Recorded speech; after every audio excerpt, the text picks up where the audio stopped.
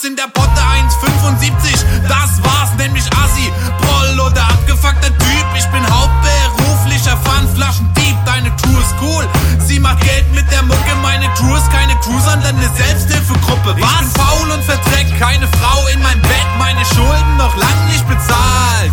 Mein Auto gecrasht, mein Bauch ist zu fett. Aber scheiß drauf, es ist mir egal. Ich bin faul und verdreck keine Frau in mein Bett. Meine Schulden noch lang nicht bezahlt. Mein Auto gecrasht, mein Bauch ist zu fett. Aber scheiß drauf, es ist mir egal.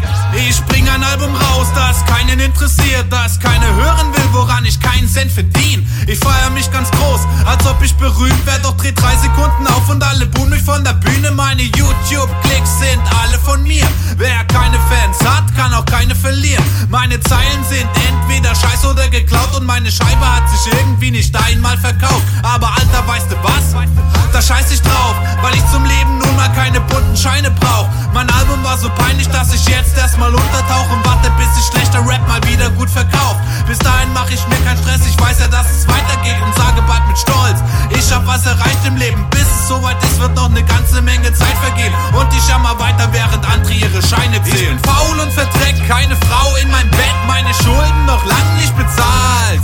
Mein Auto gecrasht, mein Bauch ist zu fett. Aber scheiß drauf, es ist mir egal. Ich bin faul und verdreck keine Frau in mein Bett. Meine Schulden noch lang nicht bezahlt. Mein Auto gecrasht, mein Bauch ist zu fett. Aber scheiß drauf, es ist mir egal. Keine Sorgen um Geld, denn ich hab ja keins. Lässt du mich mal beißen oder kannst du mir was leihen?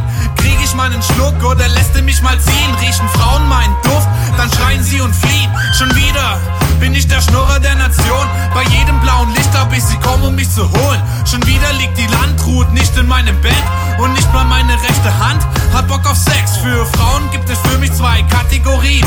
Die eine krieg ich nicht, die andere krieg ich nie. Aber trotzdem finde ich gerade irgendwie alles gut. Doch das liegt sicher nur an den 3 Promille Alk im Blut. Was soll ich dir erzählen? Ich nehme das Leben wie es ist. Es bleibt so wie es war oder ich kriege es in den Griff.